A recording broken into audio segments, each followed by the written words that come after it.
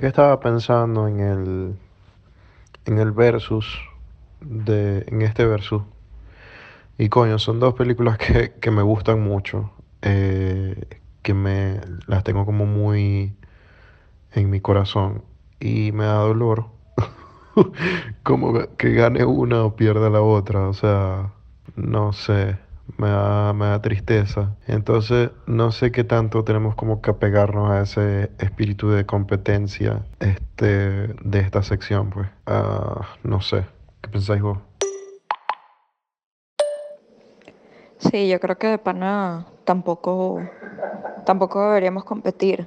Es que creo que no hay competencia, creo que más bien hay que hablar como de las similitudes de las dos películas, porque sí hay muchas. Para mí, de verdad, lo más interesante de estas dos pelis es el trasfondo de las historias de los directores, que se me hacen fascinantes. Pero creo que también es porque a mí me gusta mucho como el trasfondo de Sofía Coppola y como lo que tuvo que ver con esta peli por Spike Jonze, etcétera. Creo que el trasfondo de las dos es bastante parecido, el tema de la música, por ejemplo, de los actores. Bueno, obviamente está Scarlett Johansson en el medio de los dos. Eh, no sé, creo que es más como un poco hablar de estas dos pelis y lo que representan y por qué son tan parecidas, que hay detrás de ellas. Que yo creo que es una de las cosas más bonitas del cine, como eh, ubicar las películas en un tiempo, en un espacio, en una emoción, en una situación. Creo que eso es bonito, verlo nosotros como desde este punto de vista de aficionados y que estas pelis significan algo importante para nosotros. Ori, pero si queréis dejamos esta nota de voz. Y esta es la nota de voz del capítulo. Me va a hacer llorar con todo lo que me dijiste y la musiquita de Her de fondo. Como que mierda. Está súper, súper fuerte y potente. No sé si te salió como por casualidad o adrede, pero se escuchó muy, muy como dramático. El, con la musiquita de fondo.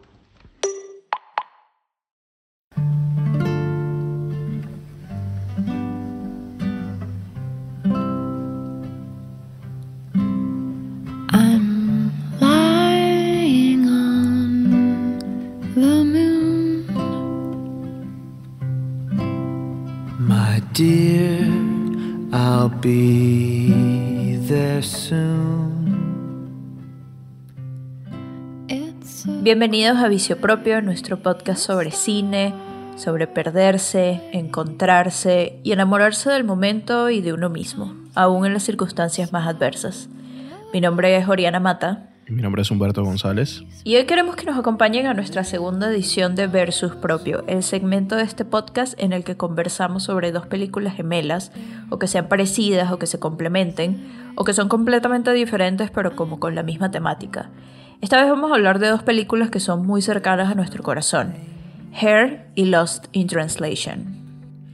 En Her, Spike Jonze conjuga una serie de temáticas e ideas que se elevan gracias a la libertad con la que las piensa, y después las filma. Theodore Twombly no es un nombre raro o extraño, y la tecnología no es horrible ni desesperanzadora. De hecho, a pesar de ser una película sobre el distanciamiento de uno mismo o del mundo que está a nuestro alrededor, la película es envuelta en una atmósfera de firme búsqueda por un camino que nos termine de hacer crecer, por un camino que nos termine de poner en el lugar en donde verdaderamente debemos estar.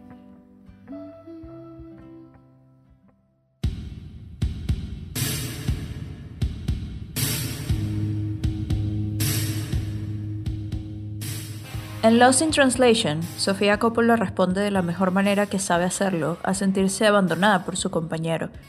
Y tal vez sin siquiera proponérselo, crea un universo cinematográfico, casi paralelo a la vida real, a través de dos historias que se unen, que se exploran, se separan, llenando vacíos en personajes que buscan desesperadamente una conexión y sentirse más humanos. Charlotte y Bob se encuentran en un rincón del mundo en el que ninguno pensó estar, y la ciudad, aunque ajena, se convierte en el fondo que los une para invadir el espacio del otro, y tal vez de esa manera no perderse de nuevo en sus propias vidas.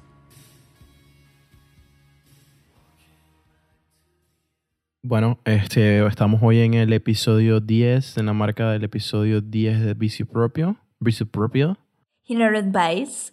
Inherent Vice. Y queríamos hablar hoy, ya nosotros les habíamos como avisado que cada 5 episodios íbamos a hacer un versus propio. Y bueno, ya hoy toca. Y vamos a hablar de estas dos películas que por lo que han escuchado y lo que les hemos dicho ya sabrán cuáles son. Her de Spike Jonze y Lost in Translation de Sofía Coppola. ¿Por qué escogimos estas dos pelis, Ori? Escogimos estas dos películas, yo creo que por muchas razones. La primera porque son dos películas que nos gustan mucho. Obvio, sí. Yo creo que comenzando este podcast y cuando se nos ocurrió la idea de hacer el versus propio, creo que este fue como el primer par de películas en el que realmente pensamos que nos gustaría haberlo hecho. Creo que el episodio de El Padrino 2 versus Mamma Mía 2, que fue el primer versus, fue divertido. Yo creo que para los dos fue como una exploración, sobre todo ver de nuevo El Padrino 2 y divertirnos un poquito con Mamma Mía 2 y tratar de comparar las dos películas. En ese caso escogimos dos películas que en teoría son gemelas, es decir, que son películas, lo que se llama twin films. Sin embargo, yo creo que en el primer episodio del Versus identificamos cuáles iban a ser como las reglas, lo digo entre comillas, de este segmento que íbamos a hacer, que no solamente podían ser películas gemelas, digamos, que tuvieran la misma temática y así, Claro. sino que también fueran dos películas que quisiéramos poner una al lado de la otra y que de repente quisiéramos hacer un back-to-back de ver una y luego ver la otra y ver cómo se complementaban estas películas. Y creo que ahí es cuando entran Hair y Lost in Translation, por cómo son las películas, cuál es el tema de cada una. Y yo creo que sobre todo es como cuál es el trasfondo de estas dos pelis, que es como de lo que quisiéramos hablar en este episodio. Y yo creo que también un poco de cómo nos hicieron sentir a nosotros verlas de nuevo, porque verlas de nuevo de repente en este momento y como bajo las circunstancias en las que estamos en el mundo y cómo han cambiado nuestras vidas desde que las vimos la última vez, creo que fue como parte de este revisionado que hicimos y ay, no sé qué decirte, Humberto. A mí me encantan estas pelis y estoy muy feliz de que estemos grabando este episodio por fin. Sí, creo que sentí como si las fuera a recordar quizás ahora un poco más por el hecho de que íbamos a hablar de ellas. Entonces vi muchas cosas que no había visto en un primer visionado. Claro, fue hace un poco de tiempo, ¿no? Sí, claro. Y uno como que desde ese entonces uno siempre ve más películas y lee un poquito más y está un poco más informado sobre, no sé, cómo ha evolucionado la estética de contar este tipo de historias a lo largo del tiempo. Y verlas otra vez fue como que, mierda, o sea, esto no lo había visto, esto no me había parecido tan bueno y tan genial como me pareció ahora mismo. Y esa es como una de las cosas interesantes que creo que vamos a explorar hoy en esta conversación. Porque son como dos pelis que significan tanto para nosotros y en el episodio, en el versus propio pasado, fuimos como muy duros. Creo que aquí nos vamos a tomar como la libertad de simplemente ver por qué las escogimos a las dos, por qué las vimos back to back, porque son como un double feature interesante, tanto temático como estético, y que representan tanto para nosotros como para el cine de su tiempo. Creo que también tiene que ver con el background de las dos películas, el trasfondo de las películas. Vamos a ubicarnos en tiempo y espacio, Humberto. Comencemos con Lost in Translation porque fue la primera película de estas dos que se estrenó. Claro.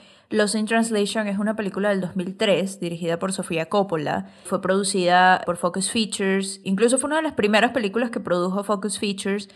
Y también fue producida por American Zoetrope, que es la productora de Francis Ford Coppola y de George Lucas.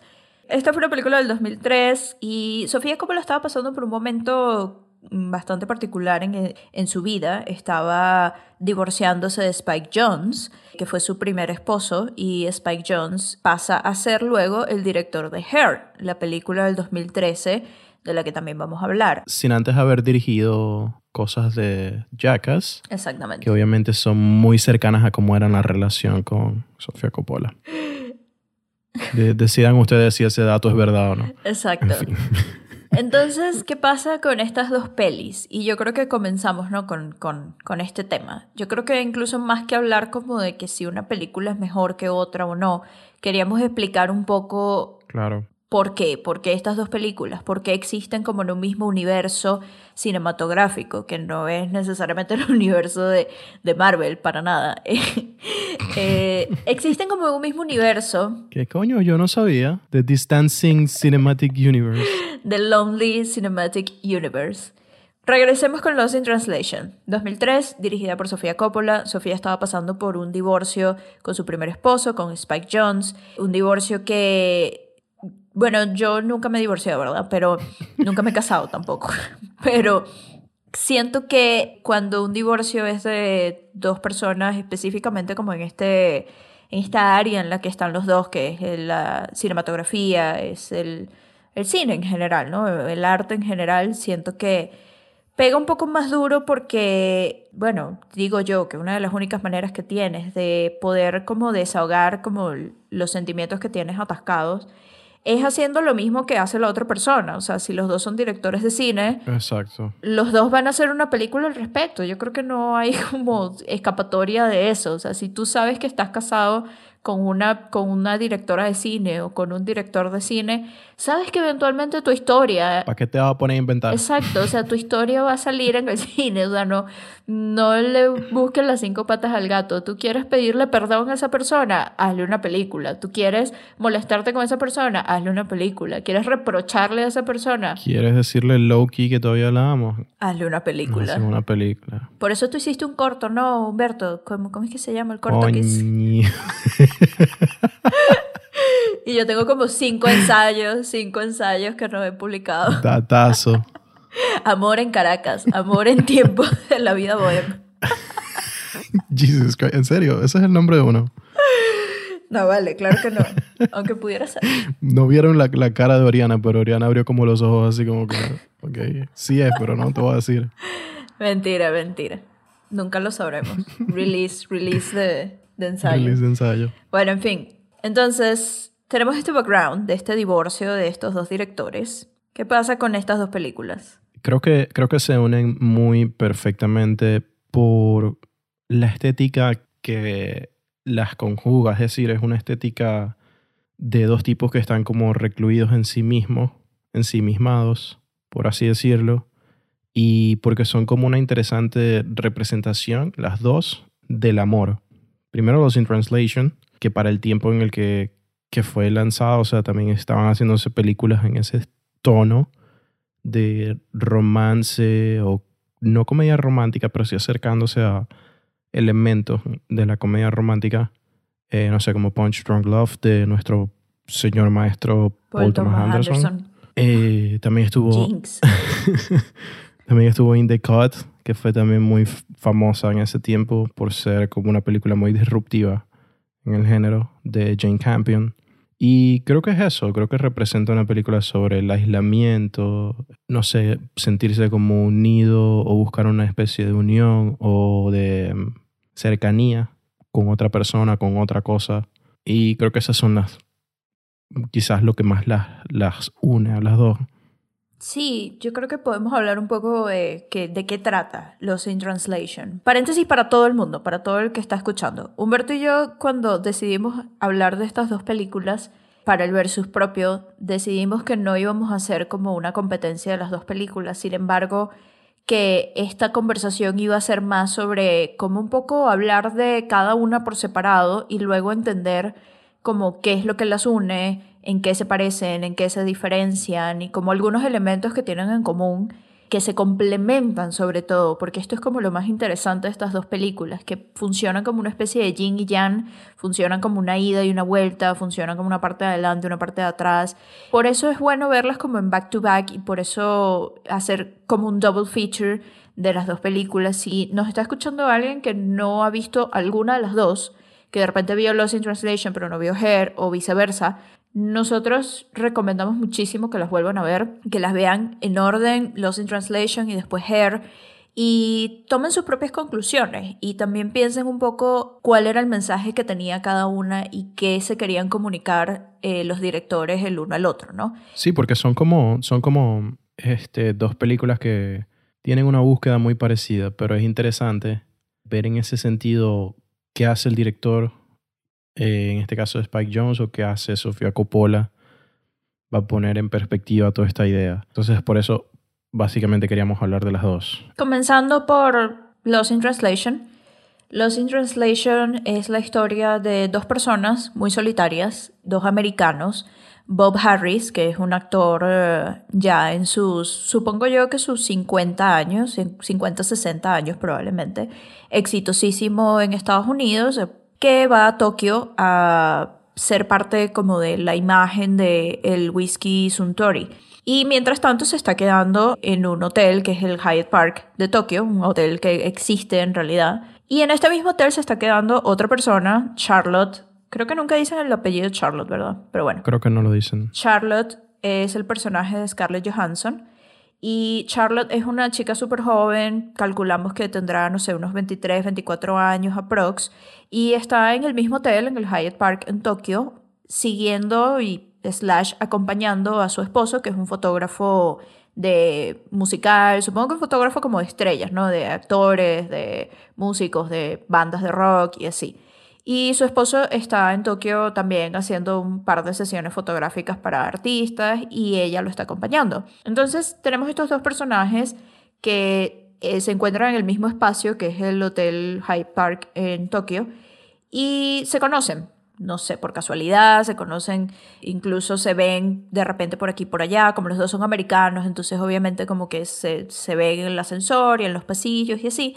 Y estas dos personas se empiezan a unir de una manera que no necesariamente es romántica, es una unión como un poco más platónica, una unión sentimental y una unión básicamente que hace que los dos no se sientan tan solos. Porque cada uno está como súper separado de lo que normalmente conoce y cada uno está allí por razones que son ajenas a ellos y razones que de repente ellos mismos no escogieron. Y dentro de la soledad de cada uno, que además son personas de diferentes edades y diferentes momentos de sus vidas, están buscando algo, están buscando de repente una respuesta, están buscando compañía, están buscando llenar un vacío, ¿no? Y allí es donde se complementan. Exacto, hay como una insatisfacción muy latente en los dos. Quizás, bueno, los dos lo van como explicando poco a poco en cada escena que pasa. Por lo menos Charlotte no está satisfecha con la forma o la dinámica de su relación. No está satisfecha con el hecho de que está un poco perdida profesionalmente. Y es como algo que en lo que ella indaga una y otra vez en cada una de las escenas. Bueno, no siempre, pero sí lo llega a mencionar un par de veces. Y por el lado de Bob es como un tipo que también se siente como alienado de lo que es su vida privada. O sea, no se siente a gusto, quizás por cómo es él, no se siente a gusto con su pareja también. No se siente a gusto con su carrera. Dice como que sí, podría estar haciendo mejores obras o podría estar haciendo esto u otra cosa. pero me están pagando $2 millones por estar sentado tomando whisky en un estudio. Exacto. Haciendo poses de Bond. Exacto. Yo creo que los dos son personajes que están dejando que otras personas decidan su vida por ellos, ¿sabes? Scarlett está siguiendo a su esposo. Scarlett ni siquiera... Bueno, Scarlett no, Charlotte. El personaje de Scarlett Johansson, Charlotte. Todo gira alrededor de su esposo, todo gira alrededor de la agenda de su esposo y nadie la escucha a ella. Incluso ella de repente llama a su hermana, me imagino que es, la llama por teléfono y le dice básicamente en pocas palabras que está perdida en su vida y que no sabe a dónde está yendo y su hermano le dice como que, bueno, sí, cuídate, que la pases bien en Tokio, bye, y la cuelga y la deja en azul. Exacto. Y por otro lado, Bob tiene una esposa en Estados Unidos que está redecorando la casa. Nunca vemos a esta esposa, solamente escuchamos su voz a través de las llamadas que tiene con Bob. Y mientras su esposa está tratando de decorar la casa y como criar a los niños y qué sé yo, él simplemente se deja llevar por lo que ella le dice. ¿Quieres pintar la pared de este color? Está bien. Los niños no quieren comer. Bueno, ok. Exacto. Es como que los dos están dejando que la vida los lleve por delante hasta que se conocen. Sí, es que es desde el momento en el que se conocen, el que... O sea, está como esa inacción muy inherente en todas las escenas, hasta que ellos empiezan a conocerse y empiezan a hacer cosas. Por lo menos ese como detachment e ironía que tiene el personaje de Bill Murray con respecto a todo lo que los rodea empieza a cambiar. y su alejamiento como con el lugar, con la cultura, empieza a convertirse como en fascinación, ¿no? Después de que conoce a Charlotte y empiezan a salir y empiezan a hacer cosas. Y creo que eso es lo que transgrede de esta película, porque la mitad de la película es eso, es inacción, o sea, y ahí se transgrede como lo que... Porque para mí es como una película, esto es una pseudo comedia romántica, Sí. pero que hace eso, transgredir muchas características y elementos muy primordiales de la comedia romántica y lo hace todo genial, por lo menos no sé. Lo positivo de una comedia romántica es que la unión de los amantes al final, que al principio no pueden estar juntos, entonces se descubren. O que se odian al principio y no se llevan Exacto. bien y así, y se van como descubriendo. Esa es la comedia romántica. O sea, y ese descubrimiento es que lo vas viendo. Y sí, tienes razón. O sea, creo que esta película, aunque es muchísimo más pausada y no tiene chistes tan obvios como los tendría una comedia romántica, o meet cutes tan obvios, creo que tiene su buen nivel, su buena porción de comedia romántica, sobre todo como cuando los personajes interactúan con su alrededor, cuando interactúan con la ciudad, cuando interactúan con los japoneses, Sí, porque esto también es la manera en que ellos como americanos ven a los japoneses y también es la manera en cómo los japoneses se muestran a ellos mismos frente a estos americanos, o sea, cuando interactúan con ellos, tipo, esta es nuestra cultura, esto es lo que queremos que tú veas, ¿no? Y eso crea como esa especie de, no sé si es chiste, porque realmente no es un chiste, pero es como esa exageración de los personajes, que era algo que tú también me comentabas, sobre cómo los japoneses se ven como 1000 veces más exagerados de lo que en teoría son. claro. No lo sé porque nunca he ido a Japón, ninguno de los dos ha ido a Japón, pero es como ver es como si tuviera una especie de disfraces encima y mínimo esa es como la manera en que Sofía Coppola los ve. Y lo interesante también es que antes de grabar esta película, bueno, Sofía Coppola ya había ido a Japón antes muchas veces, pero para grabar esta película tuvieron que hacer muchísimas cosas como guerrilla con el equipo de Japón, el equipo de producción. Y hay un documental de behind the scenes de la película donde se puede ver cómo el equipo americano interactúa con el equipo japonés y es básicamente lo mismo de estos personajes interactuando con los japoneses. Es como es esa misma comunicación, son los mismos chistes, la misma idea de que literalmente están perdidos en las traducciones y que uno quiere decir una cosa y el otro lo entiende otra y así, ¿no? Entonces, esto mismo es lo que vemos en los personajes de Charlotte y Bob cuando interactúan con el resto de su espacio y cómo eso se traduce en la relación que va creciendo entre ellos y cómo cada vez se van uniendo más mientras el espacio se va volviendo, siento yo que más ajeno, ¿no? Porque lo van entendiendo mejor. No sé qué te parece a ti eso. Sí, o sea, yo me acuerdo que yo te mencioné que me molestaba como que la caracterización de la cultura y como, no que me molestaba, sino que se me hacía raro, como forzándola. Y debido o sea, cuando ellos se encuentran y empiezan a explorar la ciudad, que parece como una especie de, no sé, aquí haciendo como un comentario de historia gótica, ¿no? O sea, está como que el castillo gigante, que es el hotel, y está el tipo mayor y el personaje menor, entonces se adentran como que en aventuras nocturnas. Es medio gótico todo, ¿no? Sí. Y de fondo tenemos como los sonidos de la ciudad, que es algo que me gusta mucho de esta película, de cómo capta cómo suena Tokio, cómo suena, porque de repente hay Claro. escenas donde solamente estás escuchando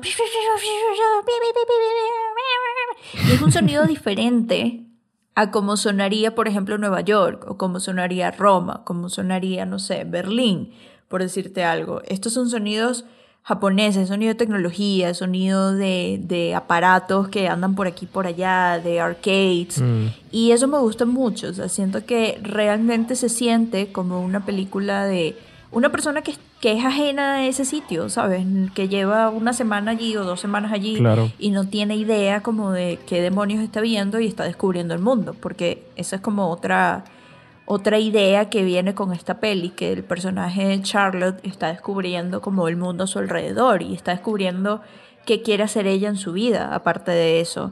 Entonces, eso me gusta mucho. Sí, es que, o sea, para cerrar como la idea, era eso, como que la mirada, o sea, con quien nos llevas a través de la película es la mirada de ella, de Charlotte. Y esto que me molestaba de la cultura y como los personajes, yo empecé a entender que es como una depiction muy impresionístico, casi que como un sueño de cómo ella percibe las cosas y percibe este lugar. Sí. O sea, de hecho, a ella, de la forma en la que la encuadran, no sé, siempre en su habitación ella puede ver como que gran parte de Japón, de Japón no, de Tokio en ese caso, y es como un personaje muy pequeñito en todo este espacio de cosas casi que oníricas, como la filman, porque esa es una de las cosas que más me gusta, que es este tipo de Lance Ackard. Según leí, utilizó una cámara, una Atom 35 milímetros, creo que era 35 milímetros, Sí. y es como una imagen muy onírica, muy dreamlike, casi que como una Polaroid, y eso le da como una otra sensación más, otra capa más como de descubrimiento, ¿no? ¿Sabes que justamente Francis Ford Coppola le dijo a Sofía que tenía que grabar esta peli en digital porque el digital era el futuro y porque todo iba hacia allá? Y Sofía le dijo que no, que ella quería rodar en film porque justamente quería hacer sentir como esa idea de que era onírico. Me parece curioso que tú lo digas porque realmente esa era como toda la idea detrás de rodar en film para ella. Claro. Y bueno, no sé, tiene que ver. Algo que también quería comentar es que hay una línea chiquitica en la película, súper chiquita, que es cuando Bob está hablando con su esposa por teléfono después que regresa de ir al karaoke con Charlotte y como pasar como toda la noche en la ciudad y así. Y él está hablando con su esposa que ella le dice de repente, ella no está escuchando nada de lo que le está diciendo aparte. O sea, ella está hablando solamente como de la familia y la casa y los niños, bla, bla, bla, y él está tratando de comunicarse con ella de alguna manera, porque además es un tipo que no habla mucho, y le está tratando de decir como cómo se siente él en esta ciudad, y ella no lo está escuchando. Exacto. Y de repente ella le dice como que, bueno, está bien, dale, anda a dormir, bueno, diviértete, que la pases bien. Y él como que muy pensativo le dice, es que no es divertido, es solo que es una ciudad muy diferente. It's not fun. It's just very, very different. Y esa es una línea que a mí me gusta mucho, porque siento que es una línea muy chiquita, pero que dice mucho sobre la película. Y creo que eso define como lo que es Japón para esta película, lo que es estar en un espacio ajeno para estos dos personajes. Y me gusta mucho, no sé, creo que es una de las cosas que hace Sofía Coppola mejor, y es que con diálogos muy pequeños de repente define como toda una situación y te ubica en tiempo y espacio con los personajes. Y creo que eso es algo que pudiéramos hablar de algunas líneas de esta peli, porque no hay muchas. Aparte que es una peli corta, es una peli con muy pocos diálogos, pero creo que dan en el clavo, ¿sabes? Sí, creo que es una película que se va más por las acciones, o sea, es casi que antisublime, o sea, no hay como que grandes cosas sucediendo, sino que son pequeñas cosas que aportan al desarrollo de ellos como personajes y al relato. Hay como todas estas pequeñas cosas que aportan como esa idea de lo no sublime. O sea, son cosas pequeñas que suceden en cada una de las escenas, pero que aportan muchísimo para cómo crece la relación entre Bob y Charlotte. No sé, una de las escenas más geniales que hay en la película es la escena del karaoke, que ahí es como cuando vemos un acercamiento mucho más latente entre ellos dos y pasan muchas cosas geniales. O sea, es como una película que se construye no en acciones muy frontales, sino como más desde la mirada, desde los gestos, del uno hacia el otro. Otra escena que me encanta es cuando de repente están comiendo y Bob le dice a Charlotte, ¿qué es eso que tienes en el pie? ¿Qué te pasó? Y tal. Y ella le dice, no, es que me caí y tal, pero no me pasó nada. Y de repente él le dice, no, tenemos que ir al hospital. Y van al hospital. Y es una escena súper sencilla, bueno, es una secuencia súper sencilla en la que llega a un hospital en Japón, no tienen idea de cómo se manejan los hospitales ahí, todo es completamente diferente a lo que ellos conocen, y simplemente son ellos en el hospital, a Charlotte le están haciendo una tomografía, Bob la está esperando en la sala de espera, y ya, o sea, esa es toda la escena, pero en esa escena los dos interactúan con personas que están allí, japoneses que están esperando, o el doctor japonés, o la chica de la recepción, etcétera, ¿no? Y parece como muy sencillo, pero creo que es como parte de ponerlos a ellos en este contexto, que siendo tan diferente a lo que ellos conocen, eso es precisamente parte de lo que los une. Y es una escena que a mí me encanta, o sea, bueno, la secuencia en general, porque es cómica, podemos ver como esos atisbos como de comedia dosificada de Bill Murray, que creo que es como uno de los grandes assets de esta película. Y hablando de Bill Murray, por ejemplo, Bill Murray como que nunca le contestaba a Sofía Coppola si quería participar en la película o no. Como que le dijo un día... Porque, ¿qué pasa con Bill Murray? Bill Murray no tiene como un agente. No sé si ya lo tiene, pero en su momento no tenía un agente y solamente tiene un número de teléfono con una contestadora. Entonces, cuando la gente quiere como hablar con él, tienen que llamarlo y dejarle un mensaje en la contestadora y él, si quiere hablar contigo, te va a contactar. Si no quiere hablar contigo, no importa cuántos mensajes le hayas dejado, no te va a responder.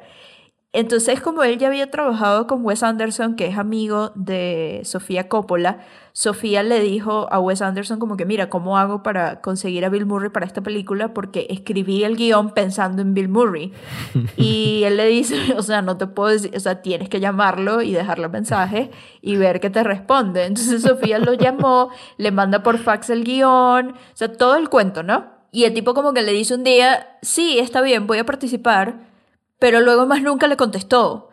Ellos llegaron a Japón un mes antes de la producción y estaban, todo el equipo de producción estaba, ¿sabes?, viendo locaciones y ensayando y qué sé yo, y ellos no sabían si Bill Murray iba a llegar. O sea, estaban completamente ciegas. Yo no sé si Sofía tenía un plan B, pero Bill Murray llegó una semana antes de que empezara la producción y fue como que, ok, Bill Murray va a llegar y Bill Murray va a ser parte de la película. Mierda. No sé por qué caí en esto, pero bueno, ajá, es parte de como del behind the scenes. Creo que eso aporta mucho a mi teoría de que Bill Murray es un lovable asshole. O sea, es un mamacuevo, pero que es adorable, pues. Es como chaotic evil, chaotic good, Exacto. chaotic neutral. Yo creo que él es chaotic good. Exacto. Es un buen caos, buen caótico. Debe ser un dolor de cabeza trabajar con él. Sí. Pero cuando estaba en el lugar ya como que, bueno, ajá. Bill Murray. Pero es demasiado divertido, es un tipo que tiene muchísima vida. Viendo también el behind the scenes, el documental behind the scenes, cada vez que iban a grabar y estaban esperando, ¿sabes?, que están ajustando luces, etcétera, el tipo se ponía a cantar, a bailar, se ponía a hablar con los extras japoneses y les decía, sí, yo tengo un libro sobre el Kama Sutra japonés, o sea, un libro de Kama Sutra en japonés. Se pone a hablar de golf. Coño, ¿quién estuviera jugando golf ahorita? Sí, exacto. En fin, es un tipo increíble, Bill Murray, demasiado metido como en la cultura pop del cine en general. Y me encanta que Sofía Coppola siempre como que lo termina... Sofía Coppola y Wes Anderson siempre lo terminan usando, siento yo, que para los mejores personajes que puede hacer él. Incluso él dice que esta es su película favorita que él ha hecho en su vida. No sé si eso sigue siendo así, pero en su momento sí era su película favorita. Y creo que tiene como mucho que ver con esto de quién es él y como el tipo de cosas que le gustan y que lo representan. Porque yo siento que este personaje de Bob Harris, no sé por qué, pero siento que se parece mucho a cómo sería Bill Murray como en persona. Yo pensé que Bill Murray era como Bill Murray en Space Jam. ¿No será que Bill Murray es Bob Harris en Lost in Translation? Puede ser. Otras escenas que nos gustan de esta película, en este revisionado. Creo que la escena, o sea, hay que hablar como de la escena, todos estos momentos de acercamiento entre ellos dos que no son sexuales, pero sí son medio eróticos. O sea, miradas entre ellos, o sea, los besitos en el ascensor. Cómo se va construyendo como la intimidad entre ellos, yo creo. Y se construye hasta el momento más anticlimático de toda la película, pero es el del momento que verdaderamente se siente que ellos están unidos por un hilo muy extraño, que es cuando están acostados viendo 8 y medio. No me acuerdo qué película están viendo. No, La Dolce Vita. La Dolce Vita. Y Bob y Charlotte están como hablando acostados en la cama del cuarto de Bob, hablando sobre la vida, sobre los sueños frustrados, sobre matrimonio. Y hay como un momento muy lindo. No recuerdo cuál es la frase que ella le dice antes, pero hay como una acción muy, muy importante, que es que Charlotte se queda como dormida, él también se queda como medio dormido, y él con su mano como que toca los pies de Charlotte. Y ese es el momento más anticlimático de la película. Y todo esto lo vemos además en un plano cenital arriba de la cama, en la que están evidentemente separados ellos dos, o sea, no se están abrazando, no es nada íntimo o erótico, no es nada sexual, pero están los dos acostados en la cama y cuando él le toca los pies, yo siento que uno, el espectador, hace como ¡ah! ¿Qué pasó? Sí, es que es como un momento de intimidad que ellos querían desde hace muchísimo tiempo y no tenían. Sí. Y ese es el momento más importante para la relación de ellos dos. Sí, y luego entonces llegamos al final de la película. La película termina en un tono, siento yo que es esperanzador. Obviamente el viaje tiene que llegar a un final, el viaje viéndolo de manera simbólica, de manera práctica, el viaje de los dos en el que Bob tiene que regresar a Estados Unidos porque ya terminó su trabajo y se despide de Charlotte en el lobby del hotel como muy políticamente.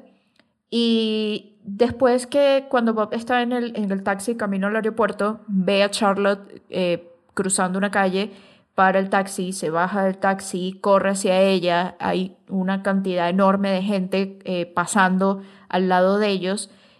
Bob la agarra, la abraza y le dice algo al oído.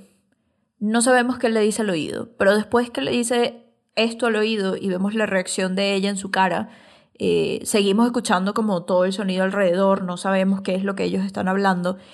Él le da un beso y se dan este beso, se separan y luego él sigue su camino y se va. Y ella se pierde entre la multitud de gente y sigue su camino y se va. Luego él en el taxi va viendo como la ciudad, va viendo lo que está dejando detrás. Y para mí es como esperanzador porque habla como de un futuro que viene más adelante para él, probablemente para ella también. No sabemos qué es lo que él le dice, pero siento que es un momento anticlimático. Bueno, puede ser que este sea como el clímax de la película y ya es el final. Y me da risa que hablábamos sobre el tema de las comedias románticas porque siempre en la mayoría de las comedias románticas el final es con un beso y el final es cuando los personajes se unen. Exacto. El final es cuando deciden estar juntos. Ellos se unen de alguna manera, pero también se separan y así termina la película, ¿no? Tú y yo hablábamos sobre qué representaba como esto para cada uno, ¿no? Sí, o sea, creo que ahí, o sea, también hablando y haciendo énfasis en eso, o sea, no en la comedia romántica, que es como algo sublime, pero negativo. O sea, es una separación, pero con ese beso ellos están como, no sé, estableciendo una especie de unión que nunca va a romperse. O sea, es un momento por el cual pasaron los dos que nunca van a olvidarlo, ninguno de los dos, y que probablemente vaya a ser una de las cosas más importantes que hicieron en su vida, o sea, conocerse. A mí me parece que eso es muy poderoso, o sea, ese pequeño momentito. Y toda esa conexión que ellos tuvieron que siempre se va a quedar en Tokio, porque es muy probable que no se vuelvan a ver, que no vuelva a pasar absolutamente nada entre ellos, pero lo que pasó en ese viaje de alguna manera los definió a los dos. Charlotte, que estaba como perdida, de que evidentemente Charlotte se está dando cuenta que su matrimonio no va para ningún lado, que es un poco un fracaso, porque en este viaje ella entiende que no está tan unida a su esposo como ella pensaba que lo estaba. Y por otro lado, Bob, que está como pasando como por una especie de midlife crisis, que yo creo que incluso es como la primera conversación que tienen ellos en la película, que él le dice que tiene 50 y pico de años y que probablemente se compre un Porsche porque está pasando por una midlife crisis. Y quién sabe qué pasa con Bob. Exacto, ella le dice como que ya pensaste en comprarte un Porsche. Y él dijo, coño, lo estaba pensando. Sí. Puede ser. Y después sale con una camisa fluorescente. Qué increíble es eso, que se la voltea. Que se la voltea, sí. Entonces, tenemos dos personajes que se unieron en un viaje en Tokio, un viaje que ninguno de los dos escogió realmente hacer, sino que terminaron ahí como por obra y gracia del Espíritu Santo. Y estos personajes, llegamos al final de la película, se encontraron, se unieron durante el viaje y se separan. Y en la película al final se separan, cada uno sigue en su camino. Sin embargo, creo que es un mensaje muy poderoso de unión que tiene la película, de unión y de desapego también, porque comenzamos con un desapego súper fuerte de los dos hacia su alrededor y luego los dos terminan sumergiéndose en la ciudad. O sea, la última escena cuando Charlotte se pierde entre la multitud, Charlotte ya pertenece un poco a ese sitio, cuando Bob se va en el carro que ve como toda la ciudad de Tokio quedando atrás mientras va hacia al aeropuerto, también es un poco como que lo ve con una sonrisa, ¿no? Como que sí, esto lo reconozco, ¿sabes? Esto lo vi y aquí estoy. Me gusta mucho cómo representa la película el tema de los inicios y de los finales, y creo que eso es una de las cosas que hace mejor Sofía Coppola. Creo que es una peli que puede entrar como en top 10 de películas esperanzadoras para la gente más romántica. Sí. Y no necesariamente es una película romántica, es una película que se construye a través de pequeñas escenas gestuales. Y eso es lo más valioso que creo que hace Sofía. Es una película sobre inacción, incluso hasta el final, que hay como todo este poco de gente caminando al lado de ellos, alrededor de ellos, y sonidos y ruido, etc. Y son simplemente ellos dos unidos, cercanos, mirándose y dándose un beso. Y ya. Es muy increíble en ese sentido. Ahora, yo creo que podemos pasar un poco deberíamos regresar al hecho de por qué Sofía escribió esta película y por qué la dirigió. En su momento esta era la segunda película de Sofía Coppola, porque su primera película fue The Virgin Suicides. Por esta película Sofía recibió un par de nominaciones al Oscar y ganó Mejor Guión Original. Esta era como la primera película de un guión original suyo, porque The Virgin Suicides fue un guión adaptado de una novela. ¿Y qué estaba pasando en el trasfondo? Aquí entramos un poco como qué complementan las dos películas, Lost in Translation y Hair, en qué se definen las dos. Y básicamente estas dos películas se definen en que los dos directores querían decirle algo el uno al otro, ¿no? Los dos son directores de cine y los dos escriben, y cada uno escribió el guión de cada una de sus películas. Sofía en esta película quería representar un poco como el abandono que ella sentía. Bueno, esto no lo dijo ella, ¿verdad? Esto lo estamos asumiendo nosotros con el visionado que le dimos a la peli. Pero estaba un poco como ventilando la soledad que ella sentía estando casada con Spike Jonze. Incluso el personaje que es el esposo de Charlotte en la película de alguna manera representa a Spike Jonze y cómo se sentía él o cómo se sentía ella casada con él mientras él era un director de videoclips súper reconocido, también de películas, ya había hecho un par de películas para ese momento. Y bueno, no vamos a entrar como en detalle sobre el divorcio de Spike Jonze y de Sofía Coppola, pero sí se siente que es una carta de Sofía Coppola hacia lo que sentía en ese momento hacia Spike Jonze y hacia el divorcio y hacia la relación y hacia el matrimonio en general, porque así como el personaje de Charlotte se está preguntando si debería seguir casada con una persona que ella siente que ya ni siquiera conoce, al mismo tiempo Bob le habla sobre cómo se siente casado después de 30 años o quién sabe cuántos años con una mujer que en este momento él siente un poco ajena, ¿no? Entonces hablamos como de una relación, de un matrimonio que está empezando y de un matrimonio que ya tiene muchísimo tiempo pasando, y cuál es como el outtake de Charlotte ante estas dos historias, ¿no? Sofía le escribe esta película a Spike, esa es como la leyenda urbana, es su película como para desahogarse de la soledad por la que pasó estando casada con él, y también los momentos buenos, obviamente. Sofía nunca ha como confirmado esta teoría, pero tampoco ha dicho que no, ¿sabes? Entonces... Sí, es que yo creo que se siente muy latente que tomó como muchas cosas y sus sentimientos de esa early 20s, sus 20 y cómo fue su relación y la presión que sentía estar casada con Spike Jonze. Sí se siente que fue una influencia muy importante para desarrollar primero el personaje de Charlotte y segundo la historia es arrastrada por el personaje de ella. Entonces tiene que ser como de mucha importancia esto que ella vivió con Spike. Qué loco, porque tú dices que la presión que debe ser estar casado con un director como Spike Jonze. No, yo digo, o sea, la presión de estar casado tan joven, digo yo, ¿no? Ah, ok. Bueno, ella no estaba tan joven. Sofía en el momento tenía... se casó como con 28 años, más o menos. 27, 28 años. Digo, no era una niña, ¿sabes? Claro. Porque ellos se casaron en el, no sé si en el 98 o en el 99, y se separaron en el 2003. Pero tenían ya como muchos años siendo amigos y, o sea, muchos años también de novios y en relación. Pero lo que yo te iba a decir era que qué loco debe ser o qué presión debe ser esposo de Sofía Coppola, porque además Francis Ford Coppola es tu suegro. Qué difícil.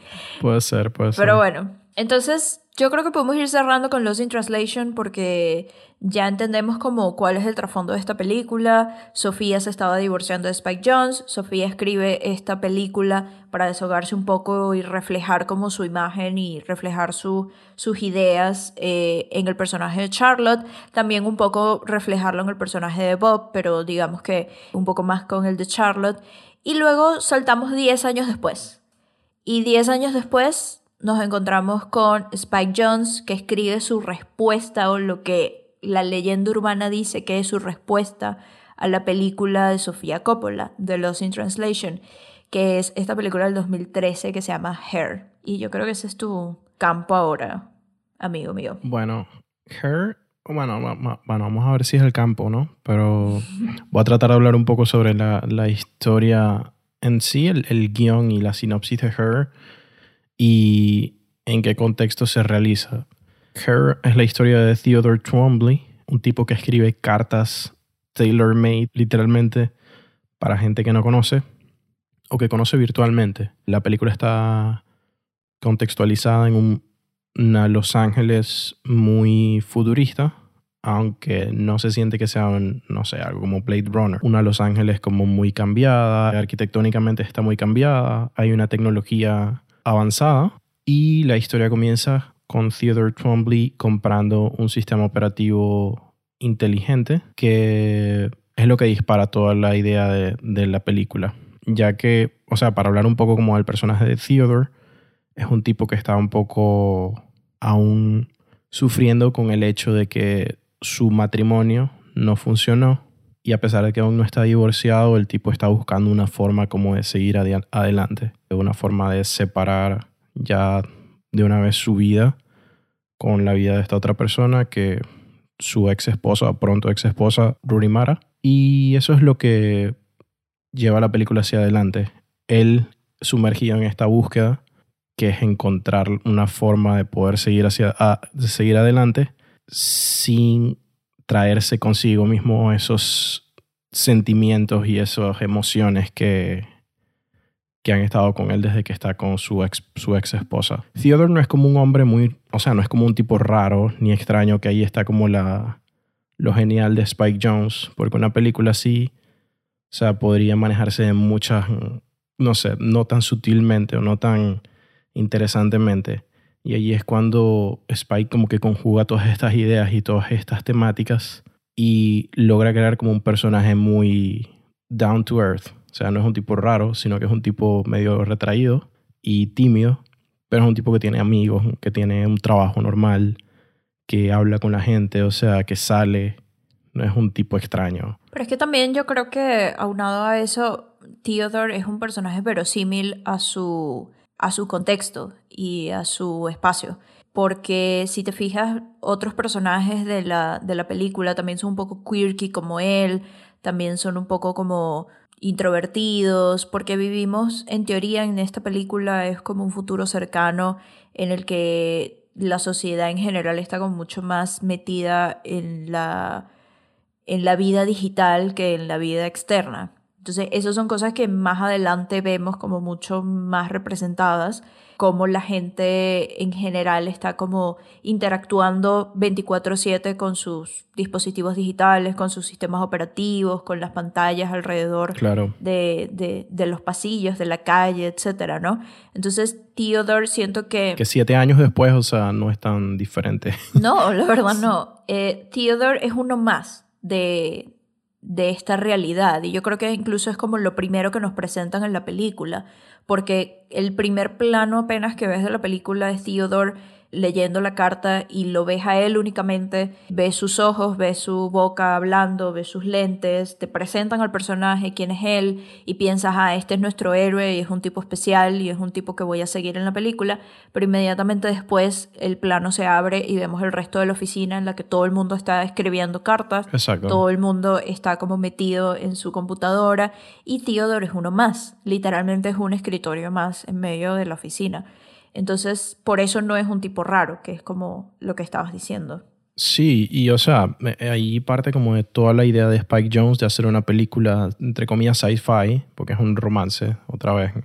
Sí. Pero sí es ciencia ficción, o sea, ciencia ficción tiene. claro, pero es como esas que también es lo que tiene, y es para mí lo que tiene más en común con Lost in Translation en este caso, que es como la subversión de esas ideas de lo que es tecnológico y el género y cómo lo maneja. O sea, yo me imagino una película así dirigida por David Fincher y me la imagino toda verde y el tipo como en tinieblas escribiendo las cartas. O sea, Sí. aquí es donde Spike Jonze dice, bueno, esta no es mi mirada. Mi mirada es la de un tipo que está rodeado de todo esto y está como buscando encontrar una forma de, no sé, de sacarle provecho en un mundo en donde la tecnología no es horrible ni va a tomar como cartas en el asunto para vengarse de la humanidad que la creó.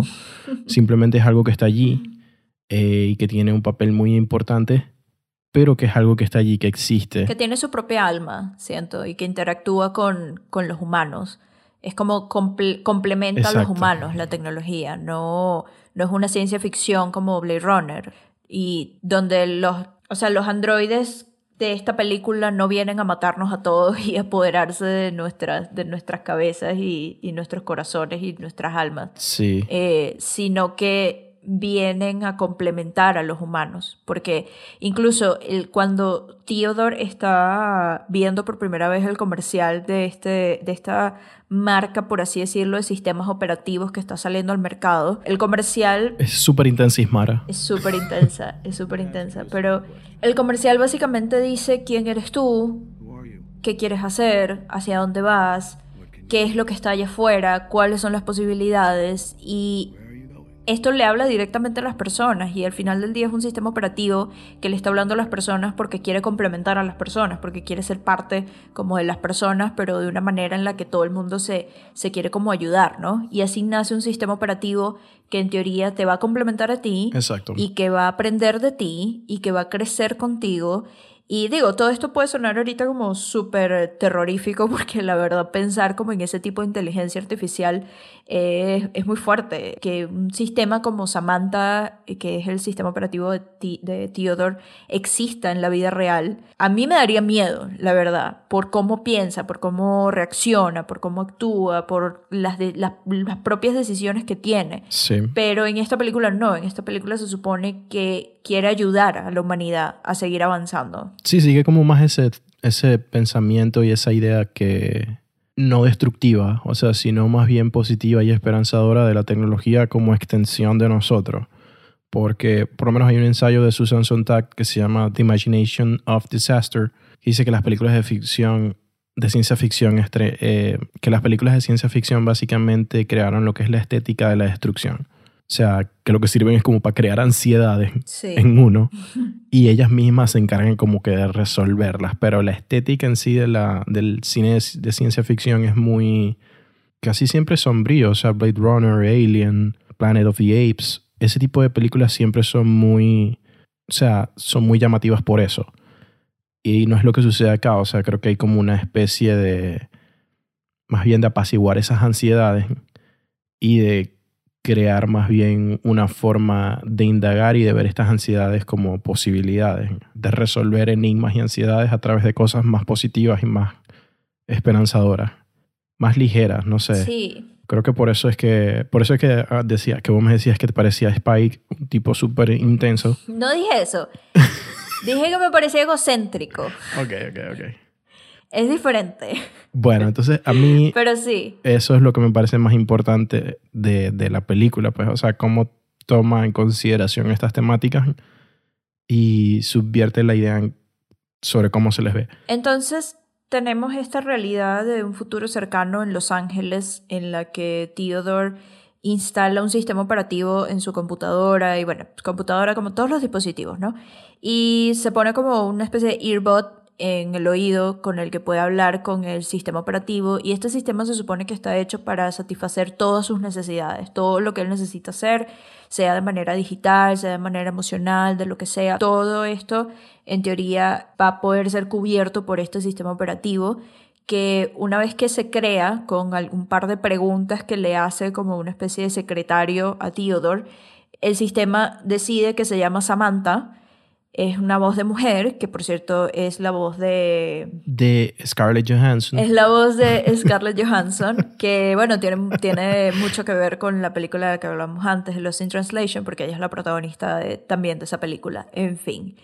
Samantha es creada para satisfacer las necesidades de Theodore y se empiezan a conocer como si fueran dos personas, literalmente, solo que Theodore está solo en su realidad como humano, como persona, con un cuerpo, y Samantha está dentro de su cabeza, está en su computadora, está en su teléfono, está como en todos los dispositivos de su casa, etc. Y se empiezan a conocer y empiezan a formar una relación. How's everything with you? Pretty good, actually. Una relación que empieza a ser como un poco de amistad, luego pasa a ser una relación amorosa y básicamente Theodore y Samantha se enamoran en un plano como paralelo de la realidad en la que un sistema operativo se puede enamorar de una persona. Pero ¿cómo un sistema operativo se enamora de una persona si en teoría el sistema está nutriéndose todos los días de esta persona? Porque Samantha está hecha para satisfacer a Theodore y para decirle lo que él quiere escuchar y para hacer lo que él quiere y así, ¿no? Claro. Sin embargo, para él esto es algo muy real y para él es una persona de alguna manera y él lo dice muchas veces a sus compañeros de trabajo, a sus amigos, a su ex esposa. Él dice, ella es ella, refiriéndose a Samantha, es su propia persona, yo no tengo que decirle qué hacer, ella sola lo hace, etc. Entonces creo que podemos ir hablando como de qué nos parece como en este sentido la película, porque cada uno tiene como su opinión al respecto. Yo creo que, por ejemplo, Theodore, al estarse enamorando de Samantha, en realidad se está enamorando de sí mismo, que fue algo que te comenté antes, porque Samantha se nutre y se alimenta de las acciones de él y de las emociones de él y de las ideas de él. Digo, Samantha también tiene como todo un catálogo universal de dónde nutrirse, pero básicamente se nutre de él porque él es su persona, ¿no? La persona a la que ella tiene que servir. Claro. Y Theodore va sintiéndose menos solo. La primera vez que lo vemos reírse es cuando habla con Samantha. Empieza como a enamorarse de la vida de nuevo, ¿no? Esto es algo que luego él también le dice a su ex esposa más adelante. Y le dice, yo me siento bien con Samantha porque ella tiene emoción de vivir la vida, porque ella quiere vivir la vida, ¿no? Y creo que esto es algo que en realidad también él se está diciendo a sí mismo, porque él estaba como muy triste, estaba pasando por un divorcio, y al conocer a Samantha siente como esperanza de nuevo de vivir y de enamorarse y de como apreciar el mundo como a su alrededor, ¿no? Sí, y esto él se lo dice, o sea, eso, y yo estoy 100% de acuerdo con lo que vos decís, porque todo lo que dice Theodore siempre es como basado en sus propias experiencias. No sé, siempre es como que su única existencia es la que lleva hacia adelante cómo crece él como personaje. Porque ese momento en el que él dice eso, como que está, ¿qué es lo que dice? Está como emocionada por la vida o se emociona por la vida. Sí. Eso se lo dice a su ex esposa. O sea, primero, ¿no? Y segundo, es una escena en la que Theodore está siempre como fantaseando con cosas que pasaron con su esposa, a pesar de que está a punto de divorciarse de ella y que está sentado frente a ella. Uh-huh. Así que siempre las emociones y las ideas de romance y de amor que él tiene en su cabeza siempre son muy one-sided. Sí. O sea, él insiste como en decir que el amor que él siente es real y que está enamorado de Samantha, pero la película, no sé, escena tras escena intenta poner eso en perspectiva únicamente del lado de él. O sea, de hecho, la primera consumación sexual con Samantha es una pantalla negra. Sí. Es muy sutil, está muy bien hecho porque no es lo mismo. O sea, filmar al tipo como que masturbándose con un teléfono en la mano o etcétera. Uh-huh. Es una escena muy bien hecha, con mucha clase. Pero creo que eso también aporta a esa idea de que Theodore está poco a poco encontrándose a sí mismo y que la idea de Samantha simplemente es una excusa para contar ese enamoramiento del mismo nuevamente. Yo creo que también la escena en la que ellos tienen relaciones por primera vez, en teoría, ¿verdad? O sea, entre comillas, se va negro el plano. Yo creo que también es porque de alguna manera siento que es una herramienta que tuvo Spike para encerrarnos a nosotros también en ese espacio de relación en la que estaban ellos y simplemente escucharlos, porque no ves más nada. Entonces solamente los estás escuchando y al solo escuchar la voz de Theodore, solo escuchar la voz de Samantha, te imaginas cosas y te puedes estar imaginando que ellos realmente están en persona haciendo algo. Claro. Así como Theodore, me imagino que en su cabeza se está imaginando algo con Samantha, ¿no? Entonces creo que esta es una herramienta que nos hace como ver a la audiencia o sentir para la audiencia cómo se estuvieran sintiendo ellos en ese momento, ¿no? Bueno, ¿cómo se estaría sintiendo él? Porque eso es lo que... Él, sí, exacto, él. Igual es como una herramienta muy tanto importante como estética como eso, técnica. Sí. Pero creo que esa es como la escena más importante porque, o sea, después vienen muchas cosas, pasan muchas cosas entre Samantha y él, pero es ella quien reconoce en un momento de la película la necesidad de que exista otro cuerpo, de que exista otra persona que si bien no es ella, llene como ese vacío físico que no cumple ella. Sí. Y es para mí la mejor escena de la película. O sea, después vamos a hablar de eso, pero es para mí lo más fascinante de la película en realidad. Sí. Porque la consumación sexual, o sea, simplemente con él mismo, no es con ella. Y ella siente que necesita eso, o sea, que necesita ese... Pero él no. Y ahí entra como ese egoísmo Exacto. que tiene él. Exacto. Porque al final del día tú te estás enamorando básicamente de algo que no existe, te estás enamorando de ti mismo, te estás enamorando como de un algoritmo en el que tú decides creer, en el que tú decides que ese amor es real y que lo que tú estás sintiendo es real. Puede ser que los sentimientos que él tuviera en ese momento fueran reales, pero hacia quién los estaba sintiendo, eso es lo que no es real y es lo que me parece que lo hace un poco egoísta a él como persona. Yo creo que en general él es bastante egoísta como personaje. Esto es otra cosa que le dice su ex esposa Catherine, que está interpretada por Rooney Mara, por cierto. Y antes de que ellos se vean en persona, Theodore y su ex esposa Catherine, hemos pasado por muchos recuerdos de Theodore de ella y recuerdos de la relación, como estos montajes oníricos que hace Spike Jonze, que por cierto hace muy bien, y creo que esto es parte de por qué es director de videos musicales. Monta como todas estas escenas de ellos en un pasado visto completamente desde la mirada de Theodore, porque luego... A ver, porque estos son escenas muy bonitas, son escenas muy románticas, muy cálidas, muy íntimas, en las que ellos son felices, en las que ellos están creciendo y se aman y comparten y juegan y de repente lloran, pero en realidad están juntos y están felices. Y esto lo vemos desde la perspectiva de Theodore. Estos son los recuerdos de Theodore. Este es el montaje onírico que representa la relación entre ellos dos. Pero más adelante, incluso creo que es como hacia la mitad de la película, más o menos, ellos se ven en persona porque tienen que firmar los papeles del divorcio.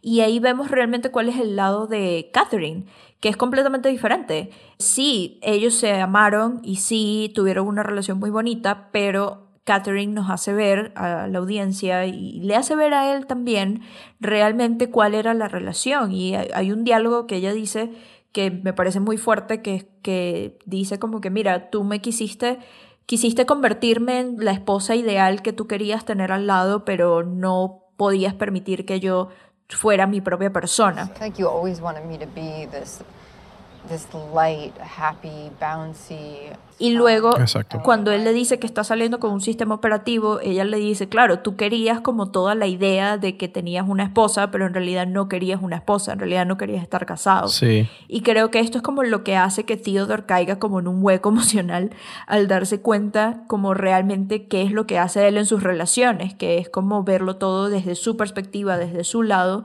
tratar de controlar a la gente, porque en teoría eso es lo que él hizo con Catherine y en teoría era lo que estaba haciendo con Samantha.